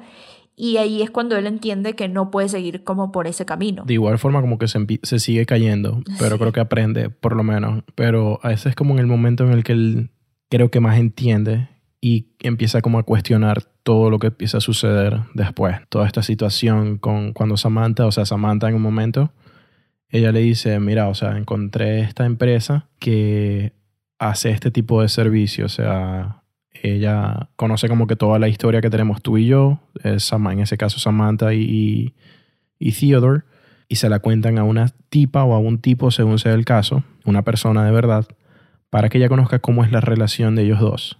Y la contratan para que esa persona pueda llenar ese espacio físico, o sea, físicamente, literalmente pueda llenar ese hueco. Una dama de compañía de un futuro cercano. No sé si es dama de compañía, porque es que... Dama de compañía 2.0. No, no estoy de acuerdo. Pero es que, ¿qué es? Porque sí, porque es un cuerpo, es una persona que se está prestando para una relación física, sexual, probablemente, entre ella y otra persona. Es una dama y está haciendo compañía. Es una dama de compañía. O sea... No, porque es que allí es cuando entramos empezamos el debate porque, o sea, tú sentías, bueno, esta escena sucede, ¿ok? Esta tipa llega, se llama Isabella, y ella llega al apartamento de Theodore y ella se pone como un micrófono, o sea, el earbud, se pone como una cámara que es como un lunar en el labio, no sé, en el mentón, no me acuerdo dónde es que lo pone. Uh-huh. Y Samantha habla por ella. O sea, esta persona, Isabella, ella no habla, sino que simplemente sigue como que la fluidez de lo que esté sucediendo en el momento entre Samantha y Theodore. Pero Theodore no está como muy ensimismado. Uh-huh. Obviamente esta idealización de él y Samantha, Isabella no llega a esos niveles que él necesita, que él quiere que sea Samantha, y simplemente no funciona. Claro. Ella se mete en un cuarto a llorar, Isabella, porque dice que no es suficiente, que tal, que va a joder la relación de ellos dos, y ella se va. Los dos bajan al edificio y ella se va en un taxi, y ella le dice a Samantha, siempre los voy a amar. I'll always love you guys. Entonces, no es una mujer de una dama de compañía, no te dice, siempre te voy a amar. O sea, una dama de compañía te cobra y chao. Claro. Bueno, quién sabe. Y eso es como lo importante. Bueno, pero también es un futuro, ¿no? O sea, también esto pasa como en otra realidad, es como una realidad alterna. Entonces puede ser que las damas de compañía amen a la gente dentro de un futuro cercano. Nunca digas que no, Humberto. Creo que no, porque es que en otra película donde pasa algo muy parecido, que también es mi escena favorita de esa película, es en Blade Runner 2049, que es cuando Ana de Armas contrata a Mackenzie Davis Uh-huh. para que ella pueda ser ese cuerpo que Ana de Armas no tiene, más que algo virtual. Ahí sí tiene como más sentido la dama de compañía que le pagas y chao. O sea, pero aquí no, aquí es como otra cosa. Y eso es lo que me parece interesante de la peli. Claro. Que hay como más trasfondo emocional. Y yo creo que esta es una de las escenas en las que realmente entendemos que el personaje de Theodore es muy egoísta. Porque también esto es algo que Samantha desea y que Samantha de verdad necesita en su vida porque se siente menos por no tener un cuerpo. Y Samantha es tan parte de la relación como Theodore, en teoría, ¿no? Claro. Y ella necesita esto y ella le dice, por favor, haz esto por mí. Pero él no puede, o sea, no se mete en la situación, no puede, o sea, no le sale, ¿no? Entonces... creo que esta es una de esas partes en las que vemos como realmente cuál es el carácter de Theodore, que en teoría es como nuestro héroe en esta película, ¿no? Y hay muchas escenas. Y ahí empieza como a desestimar la validez de los sentimientos de ella. O sea, empieza a decir, o sea, ¿cómo vas a saber tú? O sea, Exacto. ¿cómo vas a sentir? Ese tipo de cosas. Ya empieza él a decirlas y eso. Y crea como que una ruptura entre ellos dos. Sí, y bueno, también yo creo que sería interesante hablar como de cuál es el contexto de Theodore también con otros personajes de la película, porque no son solamente él y Samantha, está su ex esposa Catherine, de la que ya hemos hablado, pero está también su amiga Amy, que está interpretada por Amy Adams. Importante. Y es un personaje que a mí me gusta mucho, fíjate, porque hablando como del trasfondo de la película y regresando un poco al tema central de este episodio, que creo que es en lo que se complementan las películas sobre la relación entre Spike Jonze y Sofía Coppola. Yo creo que el personaje de Amy es muy importante en Hair. Claro. Porque Amy está en una relación en la que es miserable, en la que se siente súper mal, en la que su esposo siempre la minimiza y siempre la hace sentir como que como que es ridícula, que es un poco lo mismo que estaba pasando en Lost in Translation entre el personaje del esposo y Charlotte, ¿no? Que el personaje del esposo en Lost in Translation también de repente siempre la hace sentir como que es menos, la hace sentir mal por ser inteligente. Es un tipo con un ego muy grande y una personalidad muy chiquita. Y es lo mismo que pasa al personaje de Amy en Her con su esposo. Que se siente como que... Se siente que lo tratan de forma diferente porque creo que Sofía lo trata como con más delicadeza, como con más sutileza Sí. que este tipo que tiene el the smallest dick energy de todas. Sí. Entonces, este tipo como que reta un poco al personaje de Amy y se ve que están en una relación terrible y que no deberían estar casados. Y esto es parte como de lo que habla Amy con Theodore. Ellos son amigos y se ve que eran como estas dos parejas que eran amigos los cuatro, ¿no? Y de repente Theodore se divorcia de Catherine y ahora Amy está pasando por una muy mala relación con su esposo. Y tiene muchas conversaciones muy interesantes que yo creo que son como de mis partes favoritas de la película. En estas conversaciones Amy realmente no es que le sigue la corriente a Theodore con sus ideas y con sus emociones y con sus sentimientos, sino que ella representa siempre como esta parte humana de lo que ya en teoría no tiene Theodore, porque con Samantha tiene una relación con un sistema operativo. Y me gusta mucho a Amy porque siento que representa esta parte de lo que quería decir Spike Jonze en el guión sobre los matrimonios y como visto de una manera diferente a como la ve Theodore. Yo siento que Theodore romantiza mucho o romantizaba en su momento en la película como la relación que él tenía con Catherine y la idealizaba mucho, mientras que el personaje de Amy dice las cosas claras y raspadas, como que, mira, no, esto no está funcionando, tú no estás haciendo, o sea, yo no me siento bien contigo, me voy a ir a dormir y no quiero estar casada mañana. I'm going to bed and I don't want to be married anymore. Wow.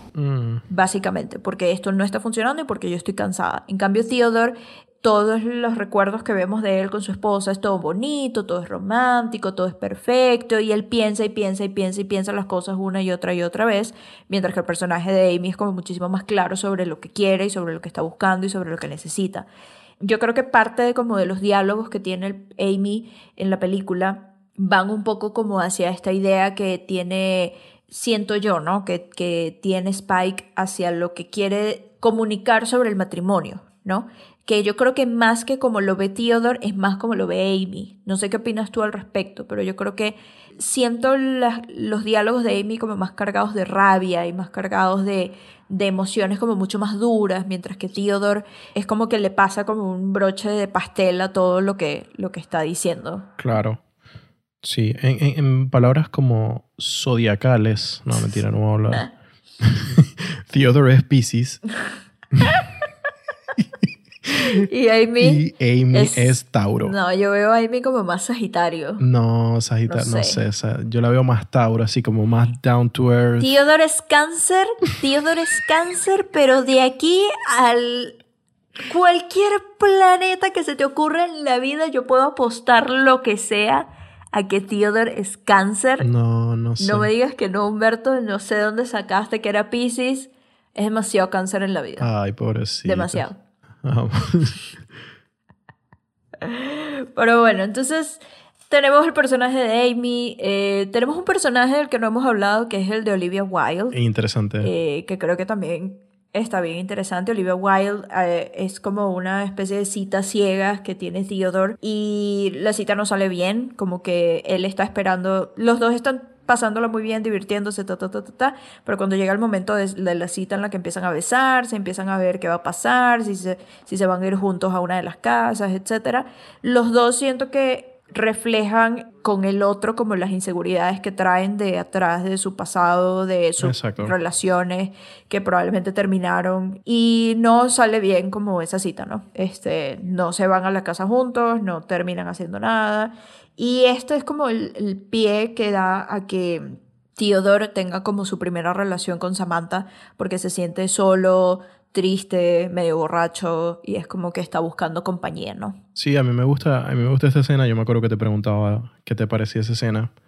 Que al principio yo veía como que No me gusta como no sé, unidimensionalidad que tienen estos personajes que, no sé, las hacía, no sé, sentía que era como muy histérico como lo ponía Spike Jonze.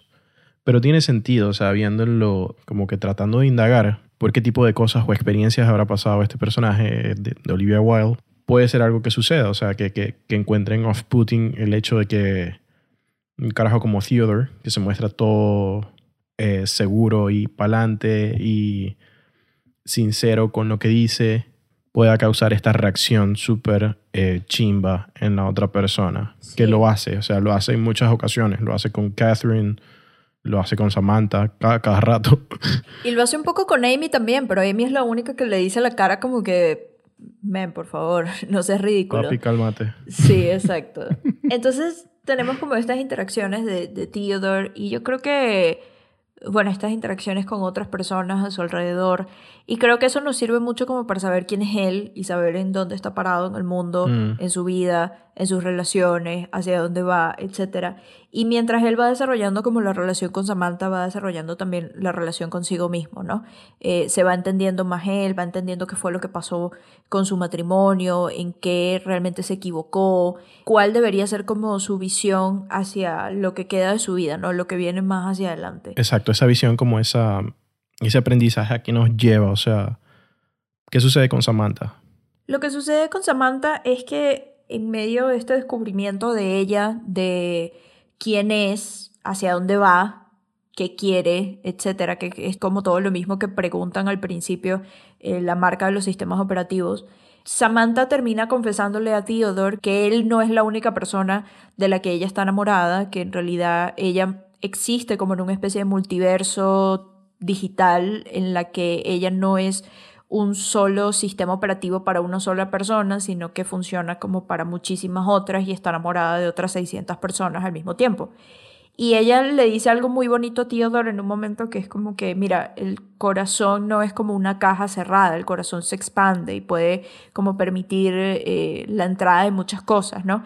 Y él se cierra porque obviamente se siente como traicionado de que no es el único que está en esa relación con ella. Claro. Y lo que pasa más adelante es que después de este clímax en el que ella confiesa que él no es la única persona que ella está viendo y que en realidad existe como en muchos universos y de muchas maneras distintas, lo que pasa es que los sistemas operativos se tienen que ir, se tiene que eliminar como de alguna manera esta idea de estos sistemas y se tiene que terminar la relación y realmente tiene que tener un punto y final. No es que van a regresar, no es que después van a firmar papeles de divorcio, literalmente la relación se tiene que terminar porque los sistemas operativos se terminan. Y ahí es cuando Theodore por primera vez se ve solo con todo lo que aprendió de Samantha, con todo lo que vivió con ella de alguna manera, y Theodore se ve obligado a tener que seguir con su vida.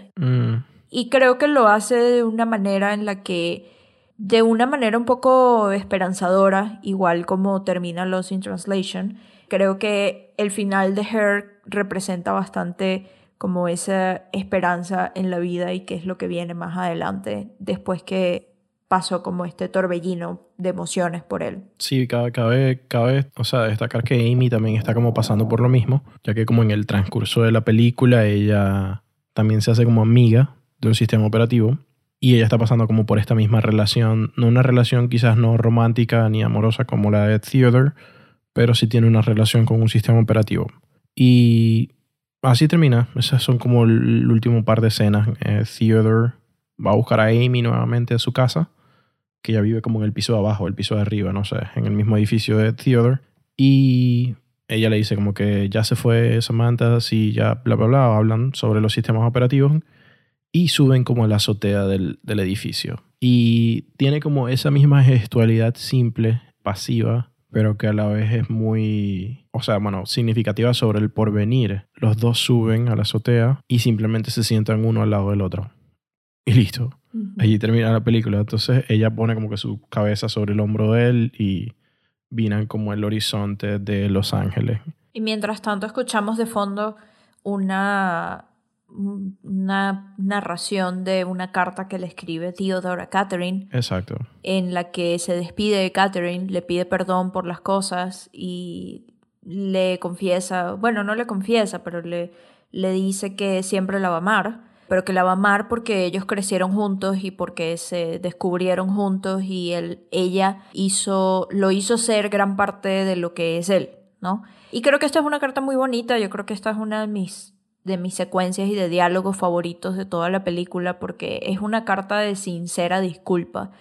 Y aquí regresamos como a la raíz de estas dos películas. La relación de Sofía y de Spike sigue siendo una constante en las dos películas, mientras que la película de Sofía es un poco como un reproche hacia Spike, la película de Spike es una disculpa hacia Sofía. Así lo veo yo, ¿no? Siento que Spike de esta manera se pudo despedir de ella y se pudo despedir de la idea del matrimonio que tuvieron y de la relación que tuvieron, porque no solamente fueron esposos, sino que fueron amigos por mucho tiempo también. Yo creo que es interesante que, por ejemplo, Spike Jonze no se volvió a casar, mientras que Sofía Coppola sí. Sofía Coppola se casó con Thomas Mars, que es el cantante de Phoenix, la banda Phoenix, y Spike Jonze sigue soltero. Bueno, no sé si tendrá novia, pero casado no está. Y no sé, me parece eso como muy interesante. Le tomó 10 años más hacer esta película. Sí. Creo que se pueden como englobar en la idea de que yo lo decía con Lost in Translation, de que sentía que ella estaba muy joven y sentía como la presión de una relación que había tenido mucho tiempo. O sea, no sé, ellos desde cuando se conocen, como desde el 92. O sea, eran muy jóvenes los dos. Uh-huh. Y es como una especie de, yo me imagino, que todo lo que ella está basando de ella en Charlotte son experiencias muy cercanas. En este caso, Sofía Coppola, estoy hablando de Sofía. Y está esa presión de que no te conoces a ti misma. Entonces creo que Lost in Translation es sobre ese autodescubrimiento o qué propósito tengo yo en todo esto, en esta etapa de mi vida. Y lo de Spike es como un poco más reflexión y aprendizaje. O sea, sí, sobre quién soy y cómo... Es sentarse a entender qué fue lo que pasó, ¿sabes? No, y o sea, sentarse como a entender quién soy verdaderamente fuera de ella, o sea, fuera de Catherine, Uh-huh. fuera de mis relaciones pasadas, quién soy yo dentro de ellas y quién soy yo para mí mismo. Creo que así lo veo yo, las dos pelis. Y hacia dónde va, ¿no? O sea, creo que aparte, creo que Spike lo hace... me parece interesante que la única manera que encontró Spike Jonze como de pedirle disculpas a Sofía Coppola por su matrimonio es como seteando esta relación como en un universo paralelo, un universo futurista que en teoría como que no, o sea, como que no va a llegar o que no va a llegar pronto. Es un artificio muy genial. Sí. Yo siento que es como un artificio muy genial hacerlo así y tener la idea de Samantha como una extensión de uno mismo y que es quien te da los coñazos, Uh-huh. es uno mismo. Sí, porque realmente Spike no ubica a un personaje real al lado de Theodore que le está enseñando cómo superar las cosas o cómo entenderse a sí mismo, sino que él le está poniendo al lado un personaje que está un personaje inventado, o sea, ni siquiera una persona, sino un artificio, un sistema digital, ¿sabes? Un droide, básicamente. No sé si estoy usando esa palabra bien, pero bueno. me parece interesante, me parece curioso porque es como decir, mira, esta es la única manera en este universo paralelo en el que yo te puedo pedir disculpas así. Y qué manera, ¿no? O sea, qué manera y qué loco pertenecer como a este universo de cine de estas dos personas, este universo de historias, de soledad, de distanciamiento, de romance entre ellos dos. Porque más allá incluso como de las dos películas que podemos yo creo que ir hablando como que tienen en común las películas, aunque ya lo hemos como ido hablando durante todo el episodio, pero hay cosas muy específicas que tienen en común y muy específicas en las que se complementan. Como por ejemplo algunas personas del equipo, de los equipos técnicos de las películas fueron las mismas, porque al final del día Sofía y Spike como que están en la misma órbita de cine, la misma órbita de gente, de conocidos, de amigos, etc. Entonces como que comparten las películas algunas cosas. Primero lo más obvio es Scarlett Johansson. Claro. Scarlett Johansson es la protagonista de Lost in Translation y luego es la voz de Samantha en Her. Sin embargo, es interesante que toda la película de Her fue grabada con otra persona grabando la voz de Samantha. Incluso una actriz que estuvo en set grabando al lado de Joaquín Phoenix algunas escenas, que la actriz se llama Samantha Morton y por eso Samantha se llama Samantha. Sin embargo, cuando estaban en postproducción, como que Spike Jonze se dio cuenta que no estaba como cuadrando allí la voz y decidió hablar con Scarlett Johansson y así fue como entró Scarlett a la escena. Sí, no estaba teniendo ese feeling. Coño, pero es que Scarlett Johansson, mierda, o sea, tiene un carisma, así sea con su voz. Sí. Otra de las cosas que podemos ver que tienen en común estas dos pelis es que las dos ganaron Mejor Guión Original en los Oscars. Sofía Coppola lo hizo con Lost in Translation, lo hizo en el 2004 y Her lo hizo en el 2014. 10 años de separación, 10 años de superar una relación de forma diferente. No, pero mentira. ganando un Oscar cada una. Exacto, coño, así se vale la pena. Así cualquiera, si yo también quiero terminar con alguien de manera catastrófica para ver si me gano un Oscar escribiendo un guión.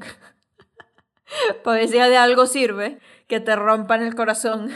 Que mira, no quieres tener una relación que nos va a marcar de por vida, pero coño, un Oscarcito está bueno. Algún día, Humberto, con estos guiones que estamos escribiendo tú y yo con nuestras relaciones personales.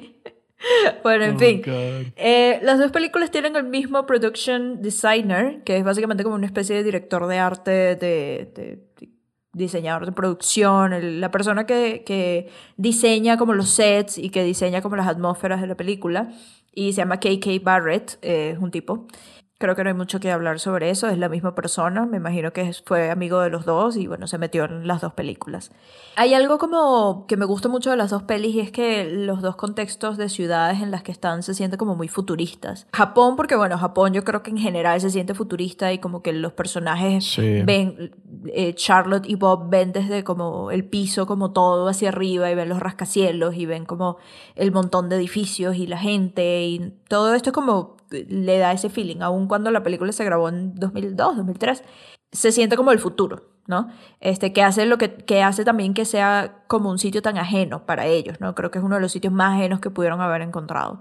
Y también pasa lo mismo con Los Ángeles de Her, que en teoría es como futurista, en realidad todo como los edificios. Como todo el skyline de la película se basó en modelos de Shanghai y tiene como mucho que ver, o sea, como algunos backgrounds de la película que en realidad se hicieron como en pantalla verde, en realidad respondían como a calles que realmente existen en Shanghai y como espacios públicos, ¿no? Parques y cosas así. Y eso me gusta, creo que las dos presentan como esta especie de estilo futurista como para que los personajes estén aún más alienados como de su espacio. Que hablas también, o sea, escoges la palabra perfecta porque los dos personajes están alienados, o sea, tienen una especie de, no sé, de separación o pérdida como de ellos mismos, con quiénes son ellos mismos en las dos películas. Y eso es otra de las cosas que tiene la película en común. Protagonistas que están buscando como encontrarse a ellos mismos, sentirse como acompañados, son quizás las temáticas que más se repiten entre la una y la otra. ¿Qué otra cosa? Podemos hablar de los esposos imbéciles. Yo creo que ya hablamos de eso. ¿Te parece? Pero sí, tienen eso en común. Sí. En el caso de Lost in Translation es Yubari Ribisi. Rock and roll clothes, but the band wasn't tough at all, and the label guy Que me encanta. No sé qué tan tipazo sea, pero me da mucha risa. Yo lo odié en esta película, pero bueno. No, o sea, él como actor pues me da mucha risa. Mira, está grabando Avatar 2, Avatar 3, Avatar 4 y Avatar 5. Llévatelo. Casi no está ganando plata. No. Pero bueno. Pero bueno, luego en la película In Her, el esposo imbécil de Amy Adams, ¿cómo se llama el tipo? El actor. Él no sé en qué hace. Matt Letscher. No lo conozco muy bien. Es un cabeza de huevo, sí. No sé, no importa.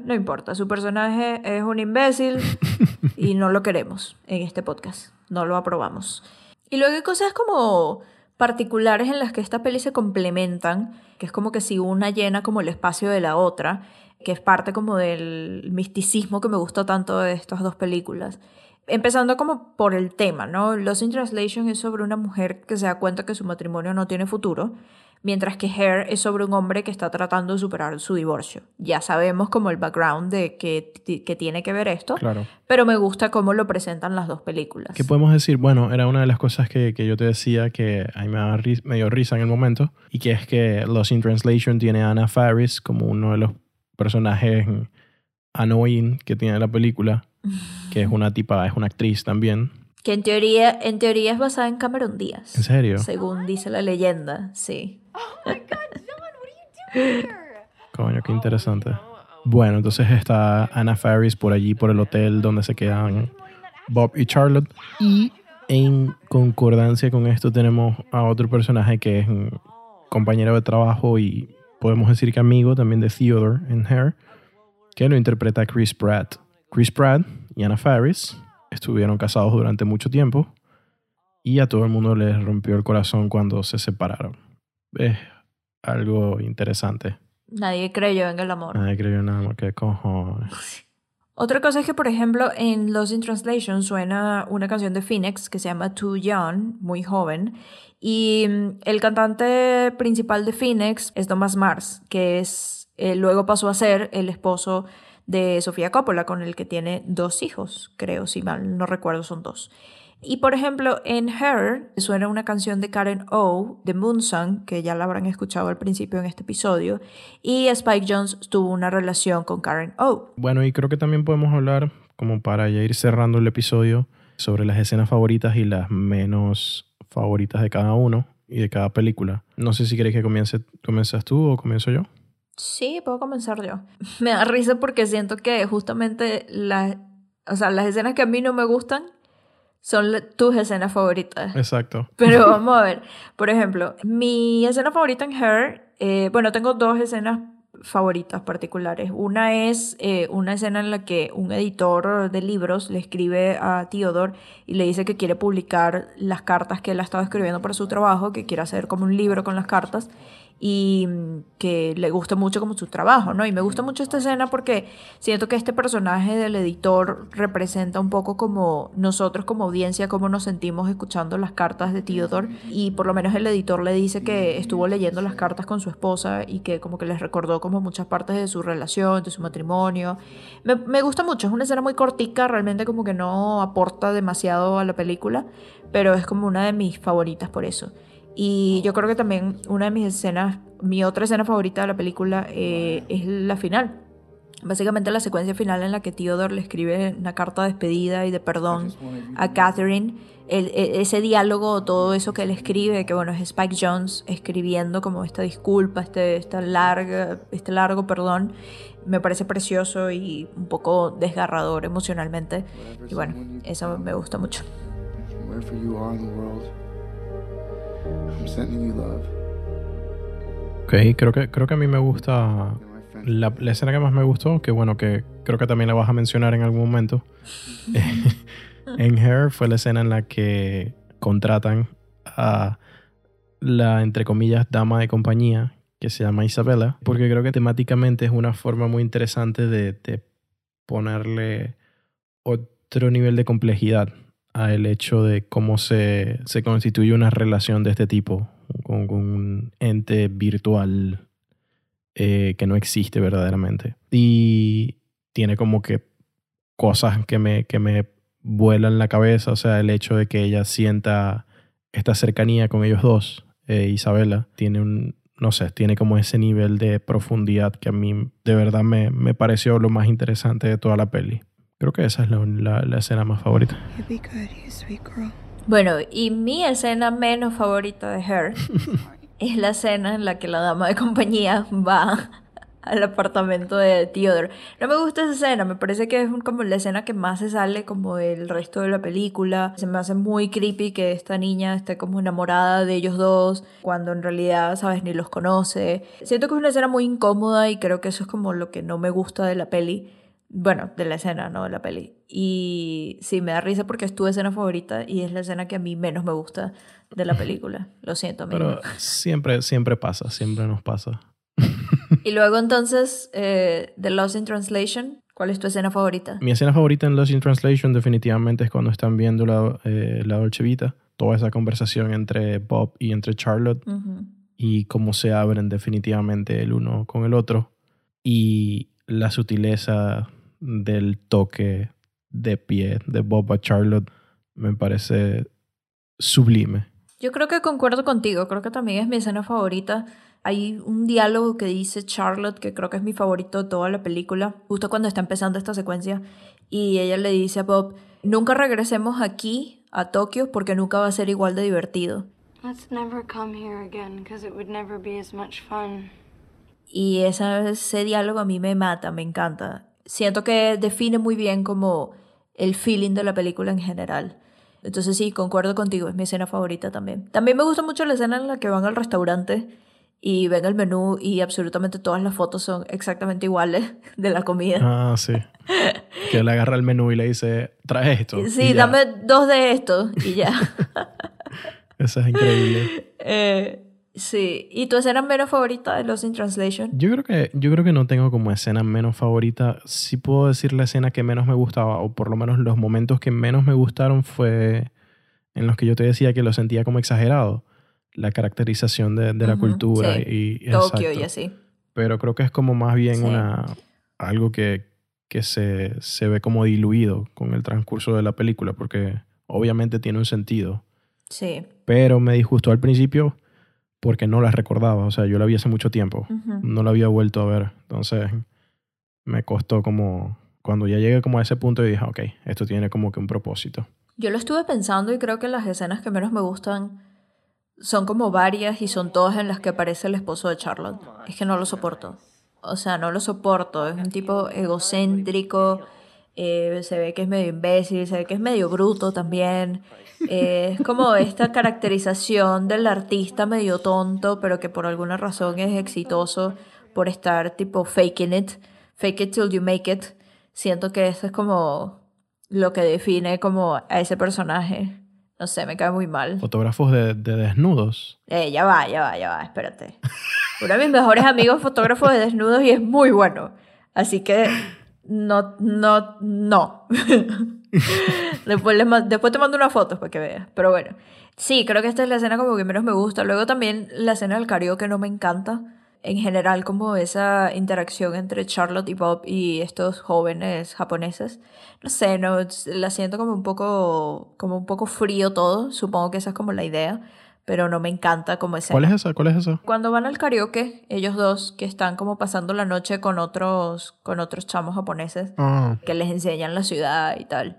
Siento que es como una escena como un poco incómoda. A mí me gusta eso. La que no me gusta es la escena del strip club. Me parece innecesaria. O sea, como que... Ah, también.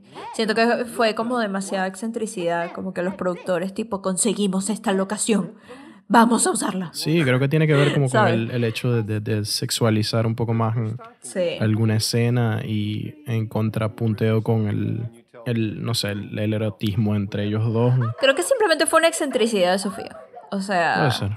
no sé, creo que no hay que como pensarla mucho. Sí entiendo tu idea, pero al final, siento que fue una excentricidad. Fue como, conseguimos esta locación, está increíble, conseguimos estas personas, vamos a hacerlo. Como, bueno, dale, sí va.